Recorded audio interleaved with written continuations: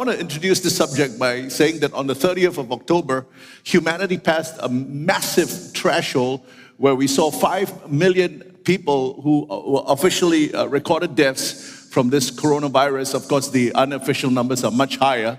And then the untold millions that have suffered because of this virus, people who have contracted the virus, people who have lost their jobs, people who have lost their careers, people who are struggling with mental illnesses and all kinds of problems that has been a result of this coronavirus. And if I can distill two things that people are looking for today in this world, it's hope, number one, and number two, it's peace. And these are the two things that are so elusive, but I believe that God is going to speak to us through His Word today. I want to talk about the subject of peace. Corrie ten Boom once said, if you look at the world, you will be distressed.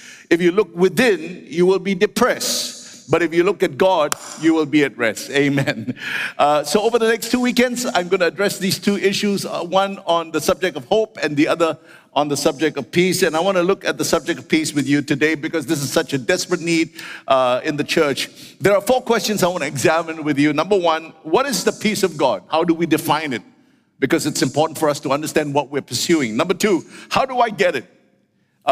It's no use knowing all there is to know about peace and then not have it in your hearts. Amen. The third thing is, how do I pass it on? Because that's the essence of the Christian faith. Freely we have received, freely we give. Amen. What God has given to us must be able to be imparted to other people. And number 4, how can I maintain this posture of peace? Because we can lose His peace, and so we want to know how we can have this abiding peace in us. So I want to begin by defining what the peace of God is. John 14 and verse 27, one of the most definitive verses on the subject. Jesus said, peace I leave with you, my peace I give to you, not as the world give I unto you.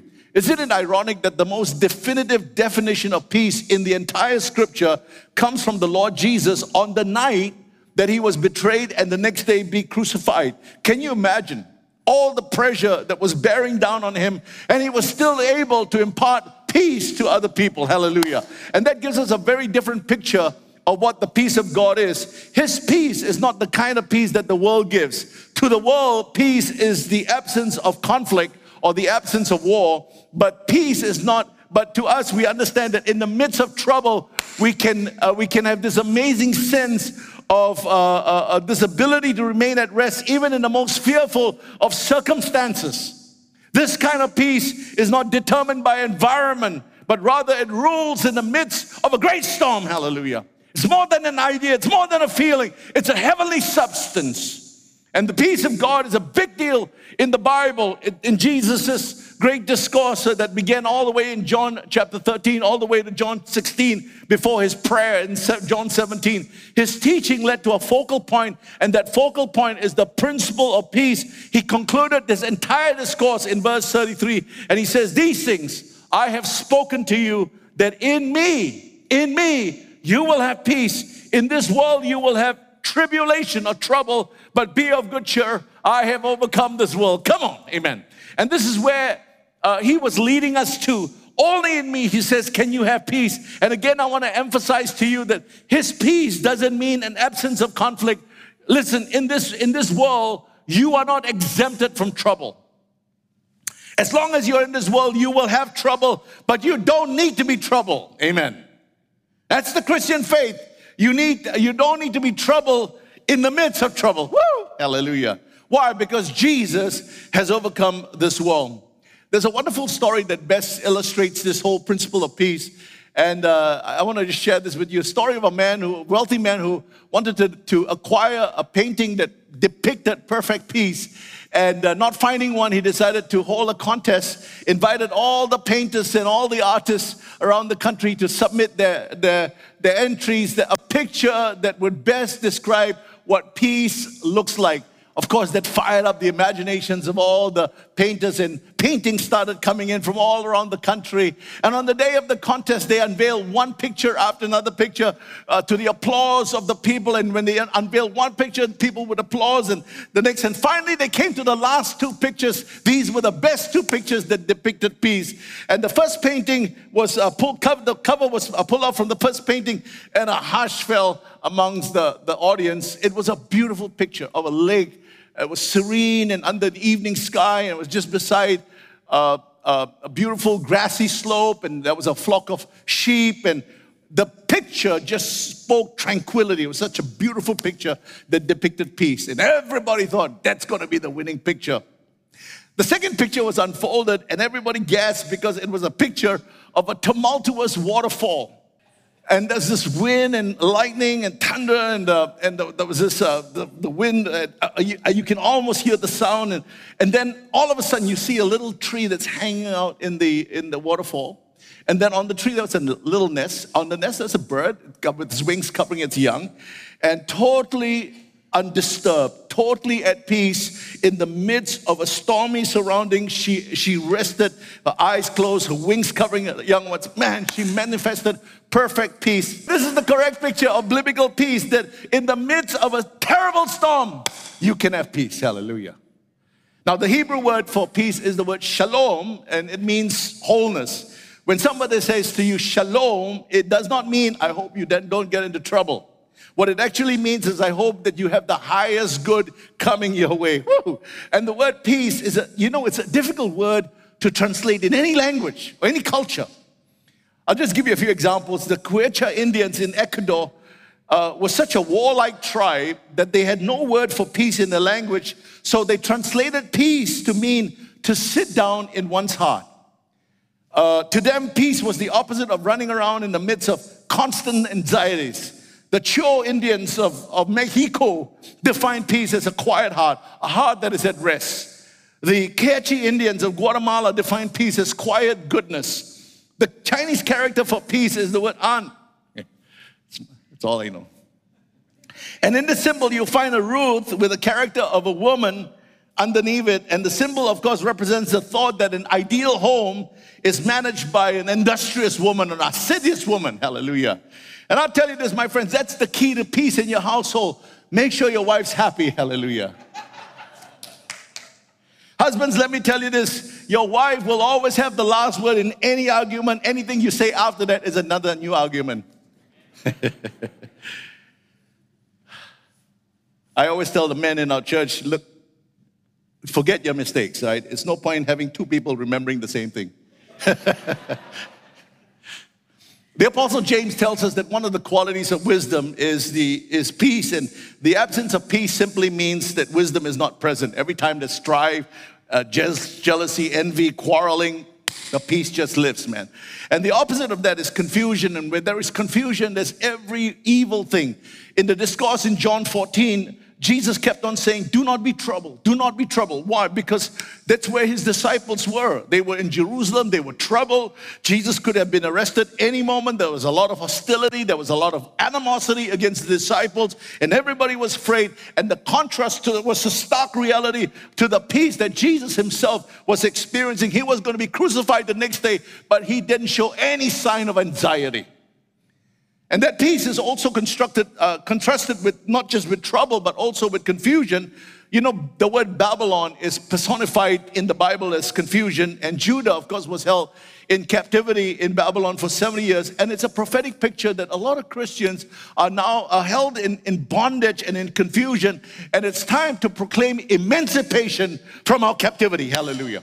And I believe the Lord wants to set people free today from bondages. Amen. Now, when we quote the scripture, come out of Babylon. Have you heard preachers say that? Come out of Babylon. What does that mean? Is that a geographical experience, or is it a spiritual experience? It's a spiritual one, isn't it? Now, you may be in the midst of great trials and you still have this profound sense of peace. One time, Jesus was on the boat with his disciples and he was fast asleep, and a terrible storm arose that was clearly satanic. Satan wanted to drown Jesus, and the disciples woke Jesus from his sleep and said, don't you care that we are perishing? You know, Dr. Bailey had a friend who had a beautiful vision of this whole episode. He said Jesus was curled up in the boat with a pillow. He had a pillow, the Bible tells us, right? And then they woke him up and he stretched himself and he walked up to the boat, and he lifted up his finger to the storm and he said, peace, be still. And the whole storm simmered down to a whimper. Hallelujah. 3 words from the lips of Jesus, and the wind changed from a scream to a whisper. Amen. Can you imagine the disciples trying to work themselves into a frenzy, trying to still the anger of the storm? The storm would just laugh at them because the tempest know it is stronger than the disciples. But 3 little words of Jesus can accomplish so much more than all our strength can muster in 100 years. Come on. And this is the kind of peace that Jesus wants to give to us. Amen. He wants to impart His peace to us, that even in the midst of the most difficult circumstances, we have this amazing sense of rest and tranquility. The second question is, how do I get it? Because you can know all there is to know about peace and be scared to death. The New Testament talks about 2 kinds of peace. Number one, the first is what we call the peace with God. And that has to do with our standing and our position with Christ. The second kind of peace is the peace of God. And that has to do with our experience. One is the peace with God. One of them is the peace of God. One is a gift. One is a fruit. One is subjective. One is objective. And let me just begin by talking about the peace with God. And the definitive verse is Romans chapter 5 and verse 1. Therefore, having been justified by faith, we have peace with God. What Paul is saying here is you cannot have peace with God unless you are first justified by faith. Yes? And there is no peace for the wicked, period. We all came into this world fighting against God. We were all part of that rebellion that began with Adam and Eve. And we were all enemies of God, and we did everything to militate against His laws. But when Jesus came into this world, the hostility ended, and He wrote the peace treaty with His own blood, and we ceased being enemies of God. And that treaty, that bond, that covenant of peace declares we're now at peace with Him. Come on. Now, to understand how this works, some explanation is necessary. All our experiences, spiritual experience, are instantaneous and progressive. For example, we got saved. The moment I believed in Jesus Christ, I got saved. I got born again, I got saved. But I'm still being saved. Amen. I am saved, but I'm still being saved. Paul said to work out our faith, our salvation with fear and trembling. There's also an instantaneous act of being justified by faith. And then there's a progressive act of justification, bringing us into a right relationship with God. Now, this principle of justification can be illustrated with a typewriter. Before the advent of computers, we use typewriters. And for those of you who don't know what a typewriter is, here it is. When you're doing a typewriter, the left-hand column of the paper is always perfectly straight, but the right-hand column is uneven, right? One is longer, one sentence is shorter, one sentence is longer, and it looks jagged. But when you send it to a printer, the printer would straighten up the right hand as straight as the left hand, right? The process of straightening up the lines is called justifying. He justifies us, the Lord justifies us instantaneously at our new birth, but then there is a process, a progressive process, where He works this justification line upon line. He straightens us up in order that we can be as straight as our Lord Jesus. Come on. So being justified by faith is a continual process. God is putting His finger on areas of our lives all the time. This week He put a finger on my life, in one area of my life that seemed to be very insignificant. There's only one game I have on my mobile device, and I think I started getting addicted to it. You know, every morning the first thing I do, I got to play this game, you know. And the Lord kept on speaking to me. He says, I want you to delete this game from, it was just an innocent game, totally. But I found myself thinking about it. I found myself, you know, in the nights, how can I get to the next level? And the Lord started really dealing with my heart. And finally, I said, Lord, I surrender. And I deleted it. I said, I'll never go back to this game ever. It's finished. It's done. It's buried. I'm done with this. And the moment I did that, I'm telling you this, I immediately felt the sense of release in my spirit. I sensed this peace. I sensed this joy that I was willing to just yield. And it's a small thing. I know it's a small thing, but some of us, we are struggling with issues. But I tell you this, when you surrender those things to God, when He puts a finger on your life and you surrender them to God, something is released in your heart. He justifies you line upon line. Amen. But there's a second kind of peace, and it's called the peace of God. Now, Paul tells us that the kingdom of God is righteousness, peace, and joy in the Holy Ghost. And the order is very important, right? We cannot have peace unless we have righteousness, and we cannot have joy unless we have peace, all right? It's the righteousness of God that leads us to peace that brings the joy.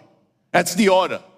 Now, Isaiah chapter 32 and verse 17 says, the work of righteousness is peace, and the effect of righteousness is quietness and assurance. For if there is sin and it's not repented of, there cannot be peace in our lives, my friends. It has to be dealt with. It has to be repented. Whenever our wills are in conflict with God's will, we will always feel miserable. But when we yield to Him, that's when the peace of Christ returns to us. Now, the peace of God is a work of righteousness. The effects of righteousness is a sense of deep tranquility.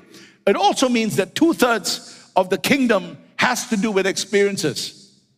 Righteousness is our position and our standing with Christ, but peace and joy ought to be experienced on a daily basis. Come on, hallelujah, amen. Out of the peace with God comes the peace of God, and that is able to still even the most fiercest storms. But you cannot obtain the peace of God until you are first at peace with God. Am I making sense to you? All right. How do I pass it on? That's the third question I want to ask. Did you know that together with mercy and grace, peace is the most common salutation in the Bible? The 2 occasions that Jesus, when He appeared to His disciples after the resurrection, what did He say to them? He said, peace be with you. This is John chapter 20. Twice He appeared to them. Twice He pronounced peace to them. What was He doing? He was imparting His peace to His disciples. In Matthew chapter 10 and verse 12, Jesus said to His disciples, when you enter into a house, if the house be worthy, let your peace come upon it. Through the spoken word, you can impart peace to a household, and it can envelop the whole household. You can impart peace to a person, to a household, to an office, where you work, wherever God has placed you. Got to learn how to impart the peace of Christ. Amen. Now, you can only give what you got. What you don't have, you can't give. Amen. So let's be conduits of peace. Say, God, I want this peace in my heart, Lord. I want the peace of God. I want the peace of Christ ruling in my life, because I want to be able to pass this peace on. Amen. You know, I tell you this, my friends, we need to change our salutations with one another. When we meet each other every day, when we meet people on the weekend, what do we say? Hey, bro, what's up? Yo. I think that's what they say. Why don't we start saying this? Shalom. Every time we meet somebody, shalom, peace be with you. Good? After this, man, just meet somebody. Shalom, shalom, shalom. Speak the peace over people. Amen. I'm telling you, there's something about speaking the peace of God. You're imparting something of Jesus' peace within you to the person. Hallelujah. Amen. Number 4, how do we maintain this peace? Isaiah 26 and verse 3 says, you shall keep him in perfect peace whose mind is stayed on you because he trusts in you. I think this must be one of the most greatest promises in Scripture, because God is not just promising peace to the man whose mind is stayed on Him or focused on Him or centered on Him. He promises perfect peace. Come on. I was looking in the Scripture. I mentioned this, I think, several weeks ago, and the word for peace is shalom. And so I looked at the word perfect, and the word perfect also means shalom. So it actually says peace, peace. And this double emphasis in the Hebrew language only serves to communicate intensity. It's as if God wasn't satisfied just to open one door of peace to you. He opens the double door of peace and He says, shalom, shalom, hallelujah, amen. And perfect peace is not just to have His peace, it is to be kept in His peace, amen. Most of us, we experience what is an off and on sense of the peace of God. But here is a man who abides in that peace. Hallelujah. It doesn't leave him in a time of trouble. How do you experience this double sense and promise of peace? It is to have your mind stayed on Him. And this is what I've been talking about. You've got to learn and experience, and you've got to exercise it and train your mind to stay on the presence of God. And all day it's called the practice of the presence of God. Staying your mind at Him, on Him at all times requires the highest levels of discipline. But what it does, it greatly increases the peace of God in your life. You know, my mind likes to wander. When I'm praying in the mornings, you know, I pace up and down, and I'm walking up and down in my room, and I see my shelf, and that book has to be removed and maybe put in the other shelf. And I walk around, okay, I better make this call tomorrow to some. And you know, my mind is always wondering, and it's a difficult process, but I'm saying this to you, my friends, if we can start focusing on the presence of God, start focusing on the person of Jesus, there's going to be this amazing sense of peace that's going to dwell in your heart. Amen. Now, finally, allow me to describe what his peace does for us. Number one, his peace is a guide. Philippians 4 and verse 7 says, and the peace of God, which passes all comprehension, shall guard your hearts and your minds in Christ Jesus. The word for guard is used in a military sense. It's to stand at a post to guard against the aggression of an enemy. The enemy is always trying to keep us in anxiety. He's trying to keep us in fear, always trying to distract us, to rattle us and make us lose our peace. Because in the absence of peace, there's confusion in every evil thing. When peace is on God, we are protected and we're no longer exposed. We enter into a citadel from which nothing can dislodge us. Hallelujah, amen. And the fortress is Christ, and the God is peace, amen. Now, Paul also says that the peace of God here doesn't always make sense to the carnal mind. It's a peace that passes all understanding. Bill Johnson commented on this one time. He said, if you want the peace that passes all understanding, you have to give up the right to understand. The second thing is, his peace is an empire. Paul says in Colossians, let the peace of Christ rule in your hearts. The word rule is to be an empire.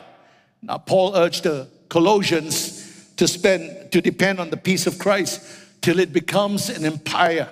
In a game, in a decision, you know, when you're in a soccer game or whatever game, the empire has the final say, amen. He's the final arbiter in your life. Let the peace of Christ be the final judge. Let the peace of Christ be the final arbiter. If the peace lifts, it means something is not right. All right.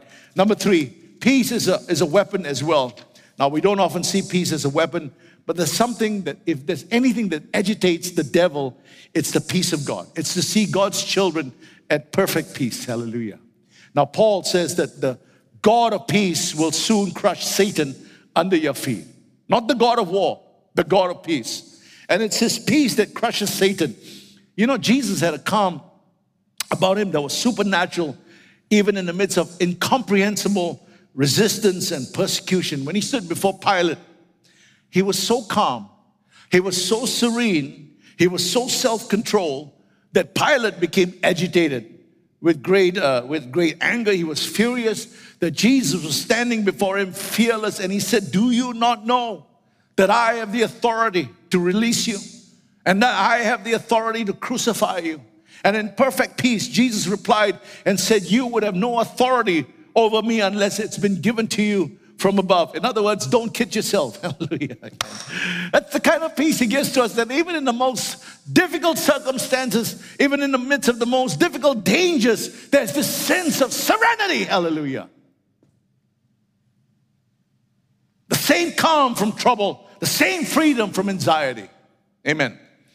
And number four, peace is the poise of the soul. Have you ever noticed that when you're anxious, the peace departs, all right? It's strange. I don't know if you ever experienced this, but, you know, just a moment ago, you were experiencing this tremendous sense of peace, and suddenly you don't have it any longer. And you start to trace it back, or you start to think back, what happened? Where did I lose my peace? And you think about this, and you go back, yeah, this happened. And then you go back to a telephone conversation that you had with somebody.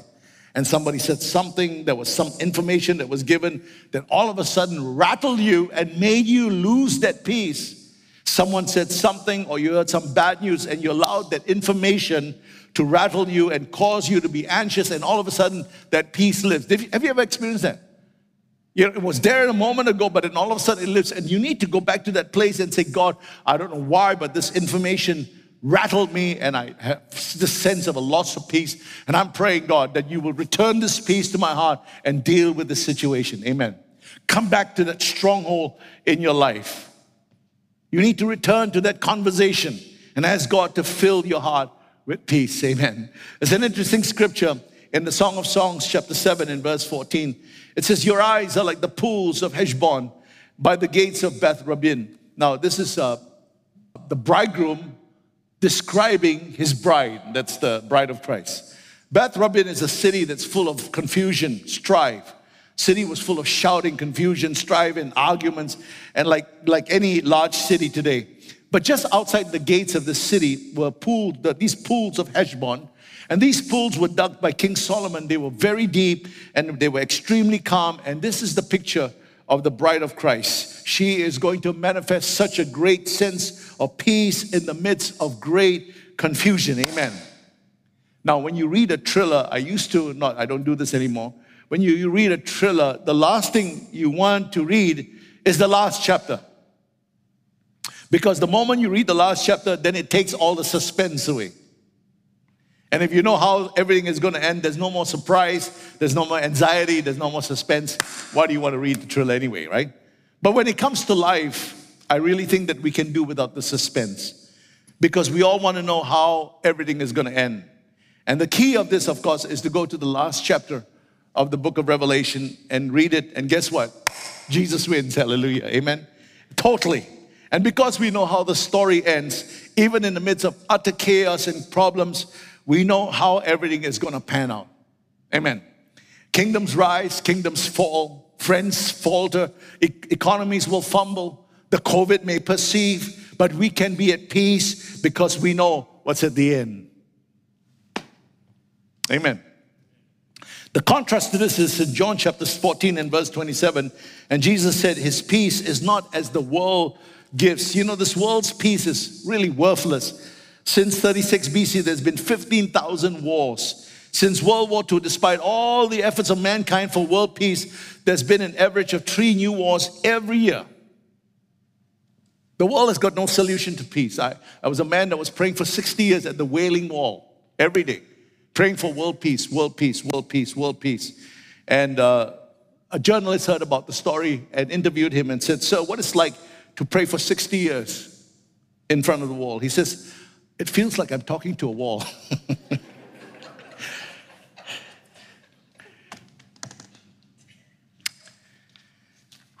Hallelujah. So, you know, peace does not rest in the hands of politicians or world leaders. The New York Times observed that peace is a fable. The peace that this world knows is shallow, it's unfulfilling, it's a pseudo kind of peace. That's why people are trying to escape and seek peace through alcohol, drugs, and all kinds of escapism. But I tell you this, apart from God, there is no peace. And we are the only people on this planet that have the kind of peace that passes all understanding. A man had a sign on his desk that said, I have so much trouble that if anything happens to me, it will be 2 weeks before I can even start worrying about it. You know, the Bible, the fruit in the Bible that describes this concept of peace is spikenard. And spikenard was a very costly ointment. And in biblical days, you can only get spikenard from one source, and that's from the Himalayan mountains of altitudes above 10,000 feet. Very hard to obtain spikenard. Can you imagine how difficult it is? If it's difficult today, can you imagine how difficult it was in the days of Jesus, right? Once you obtain it, you have to transport it all the way back to the Middle East in an alabaster box. And if you remember, the spikenard that was preserved in a box was broken, and Mary poured it out at the feet of Jesus, and that was probably the most significant, extravagant act of love in the entire New Testament. 1 year's salary, she just poured it out on Jesus to show how much she loved him and how much she adored him. And Jesus said, what this woman has done will be preached. Wherever the gospel is proclaimed, what she has done will be told as a memorial. Come on, hallelujah.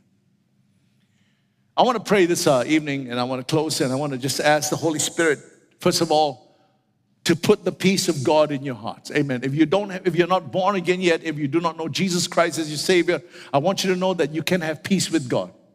And that peace with God only comes through the person of Jesus Christ. You have, through Jesus, this access at peace with God. Amen.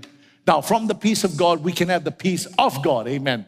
And I know that some of you are struggling here today, and maybe the peace of God is lifted up from you, but I want to pray that God will fill your heart with His peace. Will you stand, please? Will you stand?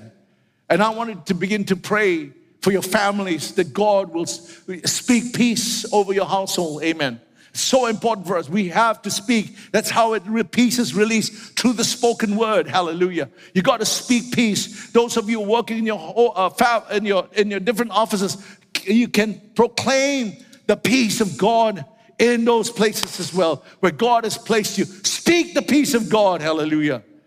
But I tell you, this true peace can only come from the one who gives peace, the Prince of Peace. Hallelujah.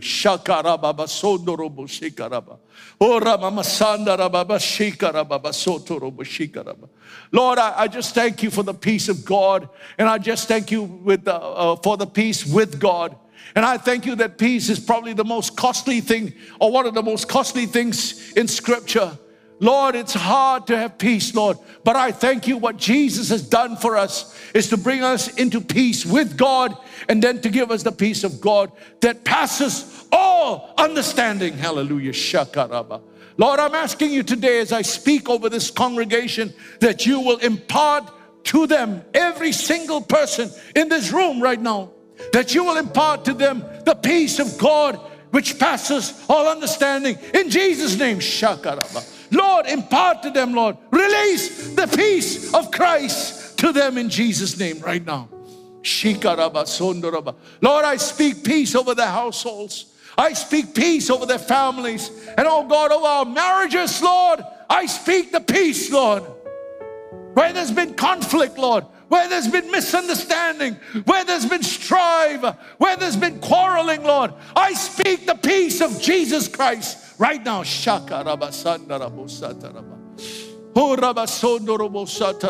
Lord, I speak the peace of God over people going through difficult situations right now with their children, with their families, Lord, struggling in areas of finances, Lord. I speak your peace over those situations. God has got your back, my friends. Hallelujah. Thank you, Jesus. Come on, just pray in the Spirit for a few moments. Everybody, just wherever you are, just pray right now and say, God, fill my heart with your peace, Lord. Fill my heart with your peace. Lord, I thank you that your peace is an umpire. Hallelujah. It guides me, Lord. It helps me to make the right choices. Hallelujah. I thank you that your peace is a guard. Hallelujah. It guards me from the enemy. It guards me from anxiety. It guards me from confusion. Hallelujah. I thank you, God, that your peace is the poise of a soul, of a man's soul. Hallelujah. That even in the midst of the most difficult circumstances, Lord, I can have peace. Thank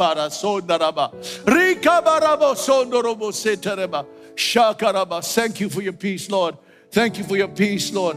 Lord, I thank you, God, that you paid such a high price for this peace. Hallelujah. Oh God, everyone in the world today is seeking for peace, but I thank you that only true peace comes through Jesus. Hallelujah. The Prince of Peace himself. Woo! Hallelujah. Lord, I thank you for this peace that passes all understanding. Shakaraba, sondoraba. Hallelujah. I just want to pray before I close. I feel like I want to pray for people that need healing today. And if you need some form of healing in your bodies, if there's a sickness, if there's a long-standing illness that you've been going through, and maybe some of you are struggling with a fever, whatever you're going through. If you're struggling with a fever, you should not be here. But anyway, wherever you are today, just lift up your hands. I just felt that the Lord wanted me to pray for healing. Father, I thank you that your word, when it goes forth from your mouth, does not return void. You heal your people by the spoken word. You sent your word to heal their disease. And I thank you for Cornerstone Community Church, Lord. And I pray right now, God, that the word will go forth from heaven, Lord, from your lips, Lord. I speak healing, Lord, over every disease, over every sickness in Jesus' name. Lord, that your word will heal the sick. Hallelujah. Right now, wherever they're standing, Lord, in Jesus' name, Lord, I thank you that you have by and large protected this church from COVID, Lord. And I just pray in Jesus' name, cover us with the blood.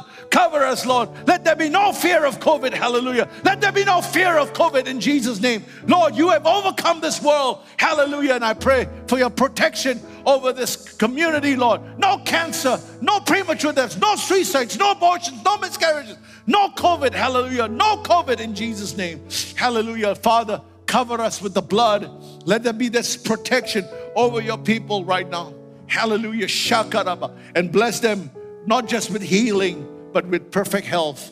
And let them prosper as their soul prospers and be in health. Lord, I thank you for the promises of God. I thank you that by your stripes we are healed. Hallelujah. By your stripes we are healed. By your stripes, oh God, we are healed. Hallelujah. So I speak your shalom over your people today. Shalom, shalom, shalom, hallelujah. Let them go forth in the peace of Jesus Christ. Let them know that their sins are forgiven them. Let them know that, Lord, if they would judge themselves, they would not be judged. Hallelujah. Father, I just pray the blood of Jesus will cover them in the name of the Lord Jesus, and the blessing of God the Father, the blessing of God the Son, and the blessing of God the Holy Spirit be with you and abide with you now and forevermore. And everybody said, amen. Let's give God a big praise. Amen.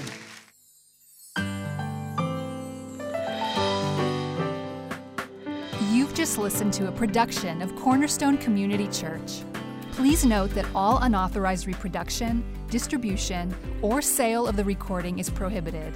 For permission to reproduce or distribute the sermon, please write into mail@cscc.org.sg. We hope that you have been blessed.